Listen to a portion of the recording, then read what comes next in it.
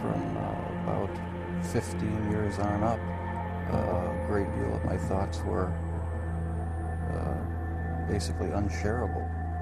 We are all evil in some form or another. Yes, I am not 100%, but I am evil. My mother was a sick, angry, hungry, and very sad woman. I hated her, but I wanted to love my mother. This is Serial Killing, a podcast. Hello again, and welcome to Serial Killing, a podcast, where we also veer off the serial killer path to delve into other topics within our beloved true crime community. I want to, of course, thank some of my patrons. Janice, Hammer, Katarina, Robert, Florence, Teresa, Sarah, Sophie, Nanette, Emily, Gabrielle, two Emmas, Bree, David, John, and Judy. Thank you so much. I appreciate you. Now, this podcast is going to be on the Delphi murders, and it's going to be a little bit of a different format based on the topic and relevant information that's current. This time, my disclaimers are twofold. For legal reasons, I will say that all parties are innocent until proven guilty. But you guys know me, I have opinions. Strong opinions. The second disclaimer is that this deals with the injury and murder of children, which is a very heavy topic, personal and upsetting. Actually, researching and writing this one out was pretty stressful. Now, this case angers most all of us, probably all of us, so just take a deep breath, sit down, and let's get into it. So a little bit of background. Delphi, Indiana is located about a 15-minute drive northeast of Lafayette, with the Wabash River running on the western side of the city. It is a small town with a population of roughly 3,000 people.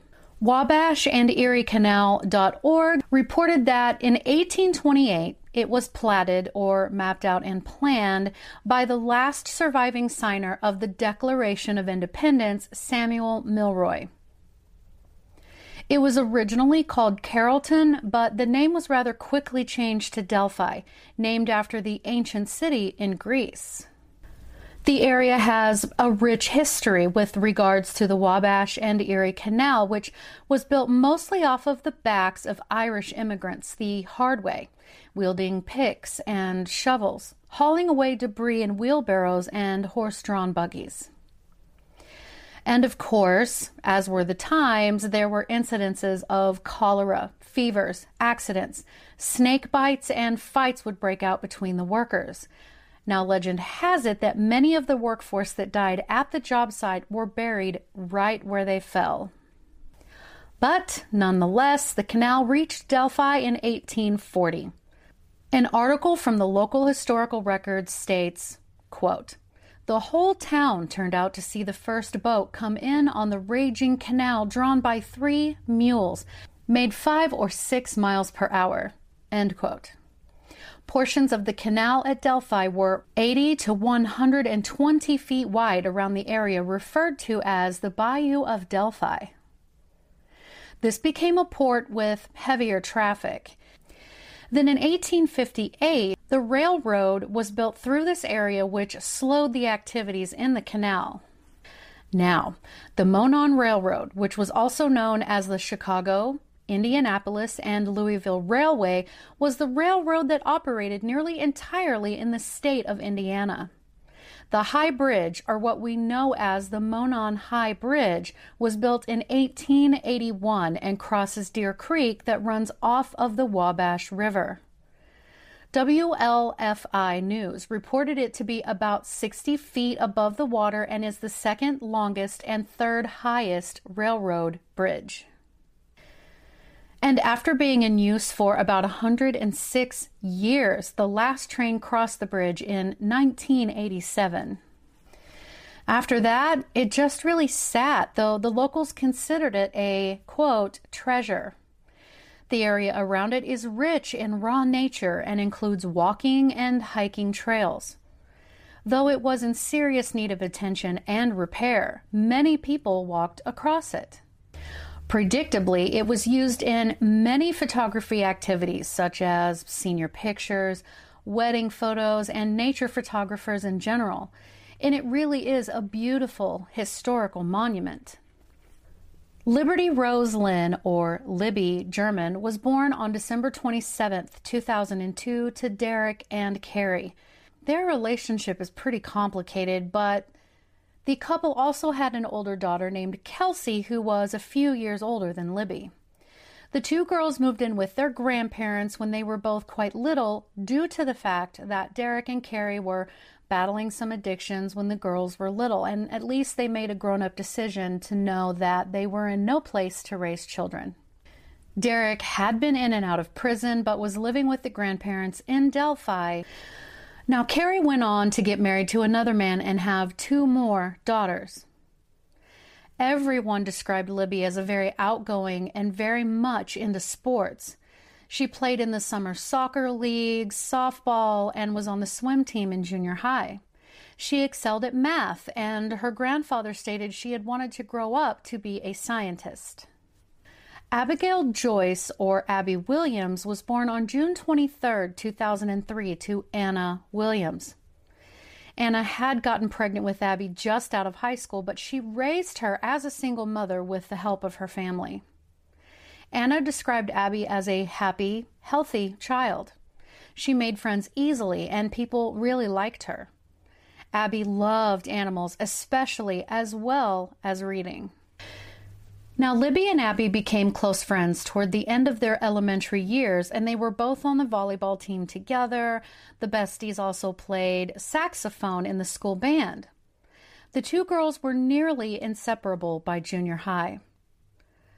So now we're getting up to the dates. Sunday, February 12th, was no different. Abby's mother had been watching the girls do some softball practice, and Anna said that Abby asked if she could spend the night at Libby's house, to which Anna agreed. On Monday, February 13th, 2017, school had been canceled. 14-year-old Libby and 13-year-old Abby decided they wanted to walk the trail that would take them across the Monon High Bridge. Libby sent her usual social media messages to her mother and then asked her grandmother, Becky, and remember, she and her husband had custody of Libby. Carrie was living in Kentucky at the time, asked if she and Abby could go. Becky told them that that was fine as long as they could secure a ride there and back home. So Libby's older sister, Kelsey, agreed to drop the girls off at the beginning of the trail with the agreement that they would be picked up by Libby and Kelsey's father, Derek, not too long after. Kelsey dropped the girls off at 1:45 p.m. at the trailhead. Around 15 minutes after being dropped off at roughly 2 p.m., the girls were walking across the bridge. We know this because Libby got out her phone, pointed it at Abby, and took a Snapchat photo of her as they were walking across the bridge and posted it to her Snapchat story. The last posted Snapchat story on Libby's account was at 2:07 p.m. Less than an hour after the Snapchat story was posted, at 3:11 p.m., Derek sent Libby a text telling her that he was on his way to pick them up, but Libby never responded, which was most unlike her. So at 3:14 p.m., Derek arrived at the agreed-upon spot to pick the two girls up, but they were not there. He then called Libby's grandparents to tell them the girls weren't there, and at that point the grandparents began trying desperately to get Libby to answer her phone. Kelsey called her mother in Kentucky asking if she had heard from Libby as well, but she hadn't since that morning. A couple of sources said that it appeared that the phone had been turned off and was going straight to voicemail. Immediately after, the grandfather and Derek met at the trail and they began searching for the girls. There wasn't a lot of panic in the beginning. The family thought that perhaps the girls had decided to walk home and had wandered off somewhere else along the trail. That turned into fear that they had gotten lost or one of them had gotten injured and Libby's phone might have run out of battery. After 5 p.m., when they hadn't found any evidence of the girls, the real panic began to set in. It was at this point that the grandmother spoke with Anna to tell her about what had happened and that the girls were missing. At 5:30 p.m., the families contacted the local police to report that the girls were missing. Kelsey stated that she and her grandparents, along with hundreds of other locals, did a very detailed search of the forests around the bridge for hours with no success. Both families were also posting all over social media asking anyone if they had seen the girls and possibly knew where they were, because this is a very small community and they were all connected on Facebook and Instagram, and especially so when the kids all play sports together. Anna, Abby's mother, stated in an interview that they had to leave the sheriff's office around midnight. Still holding on to hope, it had dawned on someone that the late movie at the local movie theater would get out after midnight, and perhaps the girls had gone to that. But no. So everyone went home and were immediately out early the next morning. Family members and volunteers were coming in and out of the area searching for the girls. It was reported that a local photographer who was helping to search for the girls that morning saw girls' clothing in Deer Creek about 75 yards from the bridge. Shortly after, allegedly, Libby's shoe was found on a small, secluded section of a driveway that winds down to a private residence. Another searcher reported seeing footprints around the creek area. Another searcher saw 2 deer cross the creek and used his cell phone to zoom in and pan the area. He was the one that saw what he thought were the bodies of the girls.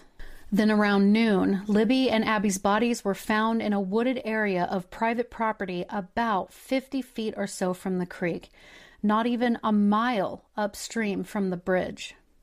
Though the authorities would not release details of the crime scene, they did say that it was, quote, disturbing.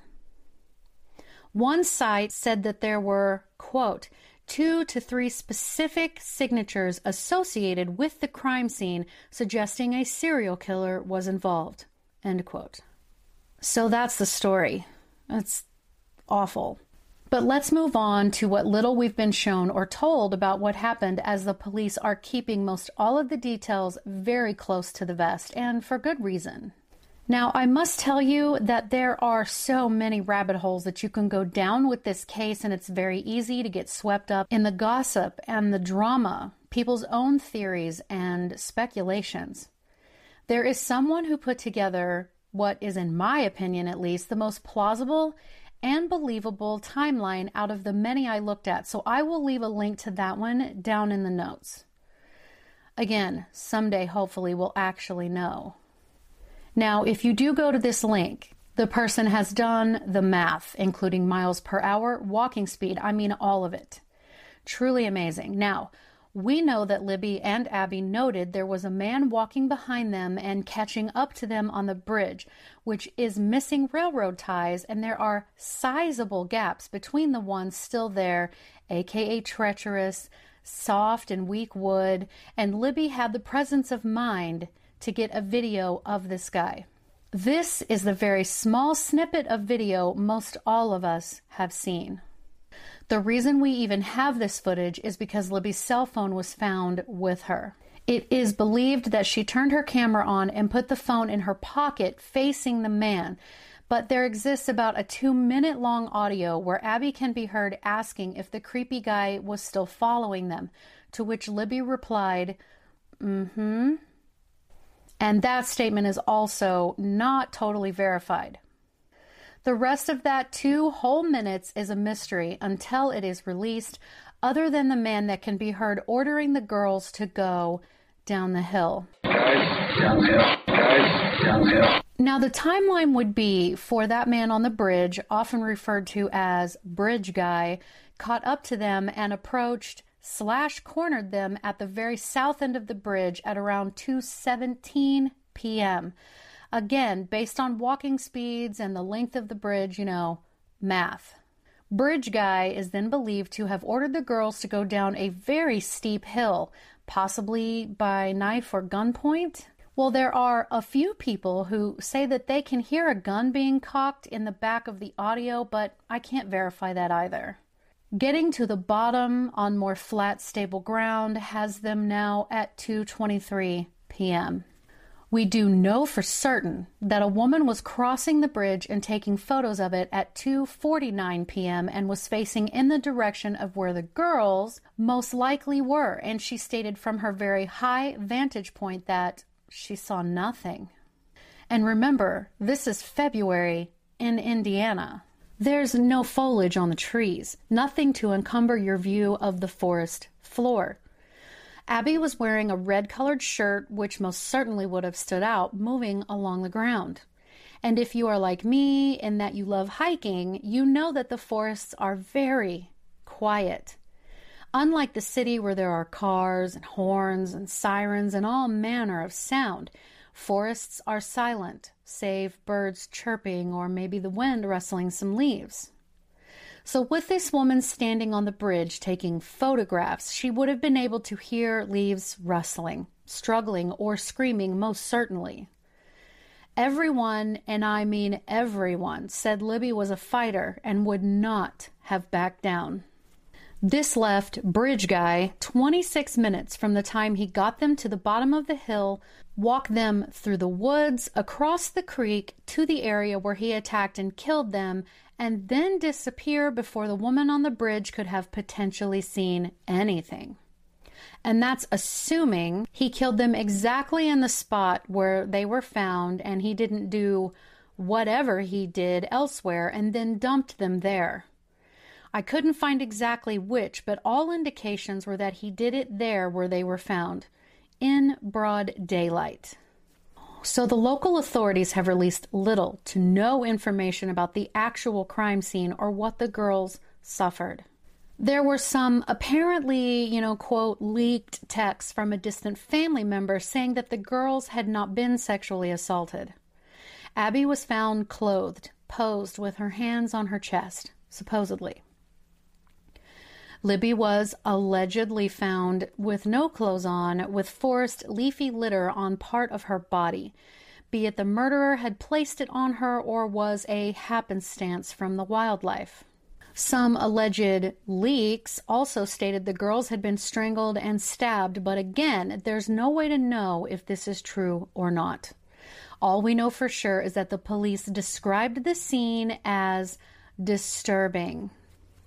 So for everyone listening, myself, and I think I speak for my murder fam, we want this person caught immediately and dealt with swiftly. Now, as with any case that remains unsolved, there are a plethora of theories and ideas out there as to what actually happened.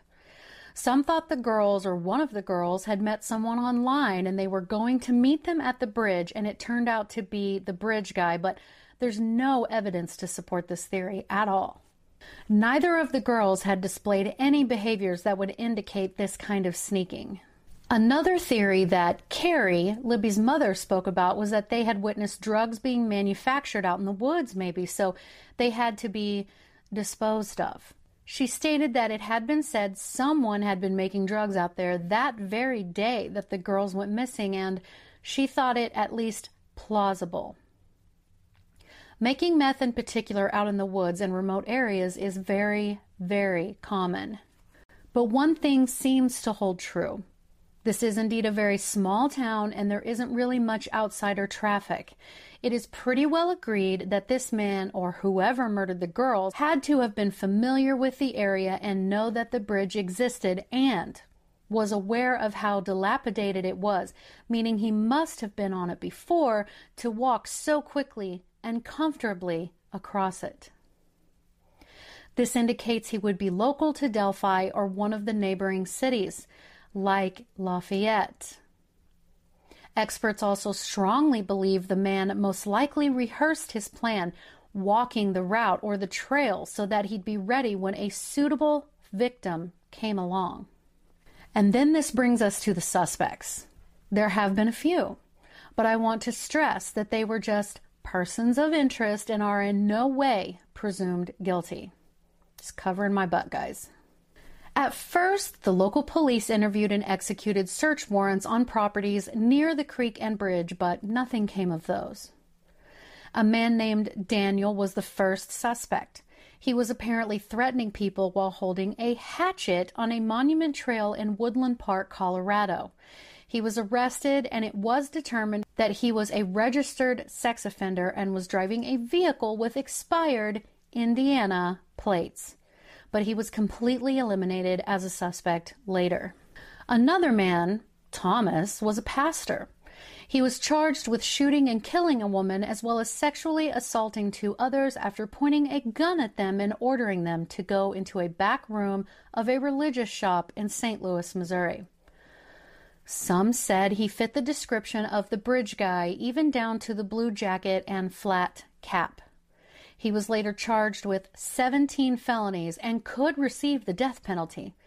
I didn't find out how or when he was ruled out, but he was. Then a man named Charles was arrested in Union City, Indiana, pretty far east of Delphi, and was charged with child molestation and child solicitation after having an inappropriate conversation with an undercover detective who was posing as a 13-year-old girl online. He, too, strongly resembled the grainy photo we have of Bridge Guy. People who knew him stated that he would spend a lot of time alone in the woods, not hunting. But he, too, is no longer a suspect. Another man, Paul, kidnapped and raped a 26-year-old woman in a town not too far from Delphi in 2019. 5 days later, there was a standoff as the police had him surrounded, and after 5 hours, he killed himself. He is no longer being considered a suspect, as he was far older than the bridge guy was described. Now, this brings us to the information you guys have been waiting for. The most recent person of interest, not yet a suspect, but they're looking into him, James Chadwell. I want to say again that he's being questioned as a person of interest at the time of this recording and hasn't been charged with anything involving Abby or Libby. But he's still fucking scum of the earth. James Brian Chadwell is a 42-year-old man with a dark past. Born on March 13, 1979, on his Facebook profile, he states he is originally from La Follette, Tennessee, and worked as a welder/fabricator at Wabash National, which is a trailer manufacturer for tractor trailers, though at the time of his arrest, it was said that he had been laid off. His About page has him saying, quote, "My family and friends mean the world to me. I would gladly risk my own life to protect theirs. Life is too damn short to be wasted on unhappy times. I'm drug-free, but high on life." End quote.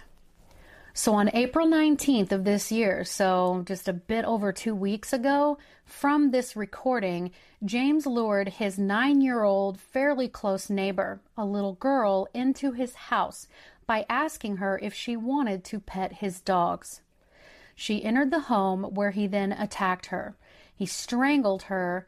Then, when she regained consciousness, he forced her down into his basement, where he chained her and assaulted her. It was said that he attempted to, but that was not successful, so he forced her to perform fellatio on him. He also apparently let his dog bite her lower leg.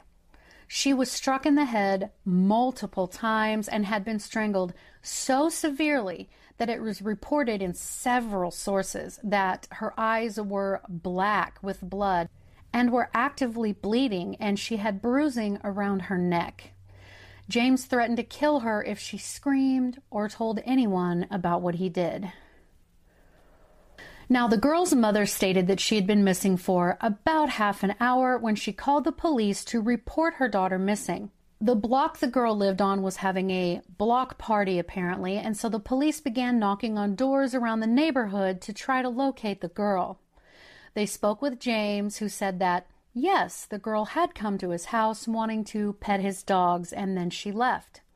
The police asked to search his home, to which he agreed, and that's when they found the little girl, naked, I might add. The girl stated that he had to, quote, get dressed to go answer the door. I was also able to find his rap sheet, if you will, online, and I'll put the link to that in the notes as well. But James was arrested and charged with attempted murder, attempted intentional killing of another, child molestation, kidnapping where victim is less than 14 years of age, criminal confinement resulting in serious bodily injury, battery resulting in serious bodily injury, and strangulation, as well as 2 other outstanding warrants. He is being held, from what I read, on a $50,000 bond, which is unacceptable. Now, he's been in and out of prison his whole life, well, really since he was a teenager. His past arrests were April of 99, battery resulting in bodily injury, misdemeanor. August of 99, battery resulting in serious bodily injury, illegal consumption of alcohol, and criminal recklessness. February of 2000, driving with a suspended license. April of 2000, criminal felony battery resulting in serious bodily injury. The very next month, felony receiving stolen property, battery resulting in serious bodily injury. 2001, felon in possession of a firearm in South Dakota. 2003, aggravated assault felony in South Dakota. And then 13 years later, July of 2016, operating a vehicle with a blood alcohol content of 0.15 or more, operating a vehicle while intoxicated, endangering a person. October 2019, operating a vehicle while intoxicated, prior conviction, resisting law enforcement, endangering a person. January of 2020, resisting law enforcement, knowingly or intentionally fleeing from law enforcement. July of 2020, criminal trespass, criminal mischief. August of 2020, less than a year ago, criminal trespass, public intoxication, and life endangerment. Now, he willingly admits to being in prison for over 13 years for assaulting a police officer and a prison guard, and that he was finding it difficult to be on the outside. James also has an ongoing case from 2017 for receiving stolen property and probation violations, but he was free during the time of the Delphi murders and had a hearing scheduled in April, 2 months later. His father also had to file a claim to evict James from a residence in Indiana in 2020, his own father. Since his arrest, some of his family members have been interviewed. One of his brothers stated that he believes James is, quote, absolutely capable of the Delphi murders. His brother was interviewed by Inside Edition, where he said, quote, he's a monster. Exactly. He is an absolutely evil person. He's shown numerous times, not only to his friends, but to his family as well, that he has that kind of evil streak in him. End quote. James's own stepfather was interviewed as well, and he had the same sentiments. The brother also stated that James tried to drown him when he was just 4 years old, and that he should be locked away and never released. So again, I have to keep saying this, and I can't stress it enough. As of this recording, he has not been officially linked to Abby and Libby's murders. But here is what the various news outlets and people in general are kind of pointing out as possible evidence. He has a tattoo of a little girl's face on the inside of his upper left arm, just above the elbow. The tattoo is of what appears to be a young girl's face, smiling with what looks like blood coming out of her eyes. The tattoo is eerily like a photograph of a smiling Libby, eerily as in nearly identical. Some say the tattoo was from before the Delphi murders, but James's brother that was interviewed says the tattoo was not there until after. And it is also a little uncanny how much he looks like the composite sketches of the person of interest. And side note, someone on his Facebook page actually said something about him looking different and shaving after he posted a picture of himself not long after the murders. People have drawn comparisons to a photo of him standing on a cliff somewhere compared to a picture of Bridge Guy, where James has his hands in his pocket, looks to have a very similar stature and leg shape and so on as Bridge Guy. And I don't know how relevant this is, but James also loved to be out in the woods, taking many selfies of himself in forests, and even had a picture of a railroad bridge for what it's worth. In fact, in June of 2020, he posted, quote, "Sleeping under a bridge for a while till work starts. Only 10 days. Cool, dry, no neighbors, and the bridge is only 6 minutes from work. Be thankful for the little things." End quote. James also posted a lot on his social media about how he had, quote, "wrecked everything," and that he cried a lot, apparently. Another quote, "I've had this schoolboy crush on this girl since the car wash and train trestle. I'm not what she deserves, but I'm trying to be something. Even if she never talks to me again, at least I'll know I was a part. Baby, please don't make me keep searching for you when I know exactly where you are. You will always be my dream girl. Can we just skip all the formalities?" End quote. And another quote, "So my life is going really well, but I want to wreck it. I don't know what's wrong with me. I just know what is. This life seems so lackluster. I don't need more. I want to be more." End quote. Another post to Facebook, which I believe was from January of this year, he said, quote, "I'm in love with a little redhead. You make my soul smile. I'll chase you till I can't walk, then I'll chase you in my wheelchair." End quote. So read into that as you may. On TikTok in particular, the day before he lured the little girl into his house, the day before, he recorded a video stating, quote, "So to all you little kids out there, my nose doesn't look like this because I cut myself shaving. If you want some, come get some. Quit preying on the little people. There's more than enough to go around. Come find me or I will find you." Unquote.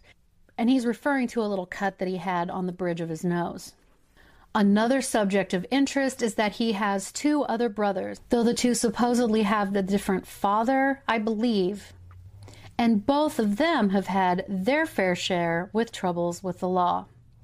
One brother was arrested in August of 2020 for domestic battery and strangulation of a person less than 14 years old, and I believe that they think that this was his own child.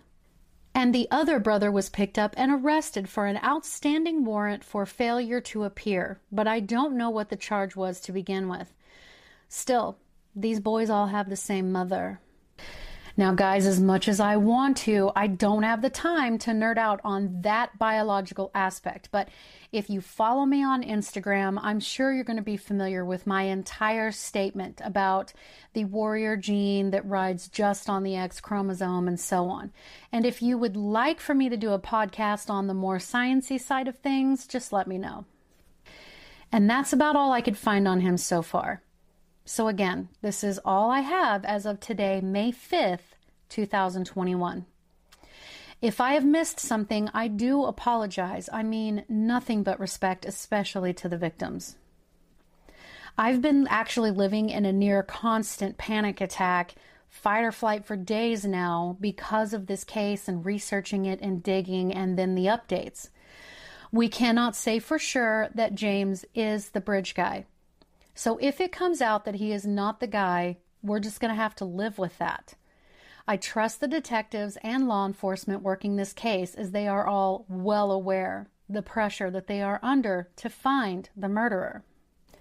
So all in all, this is a horrible story. While harming innocent people is unacceptable, when it comes to children, it makes it exponentially, infinitely worse. The fact that Libby had the presence of mind to get her phone out and record their pursuer is amazing. What a strong, beautiful girl. Well, both girls, really. My hearts go out to their families, as well as the 9-year-old girl's families. I'm so glad that she survived. So tell me, guys, what do you think?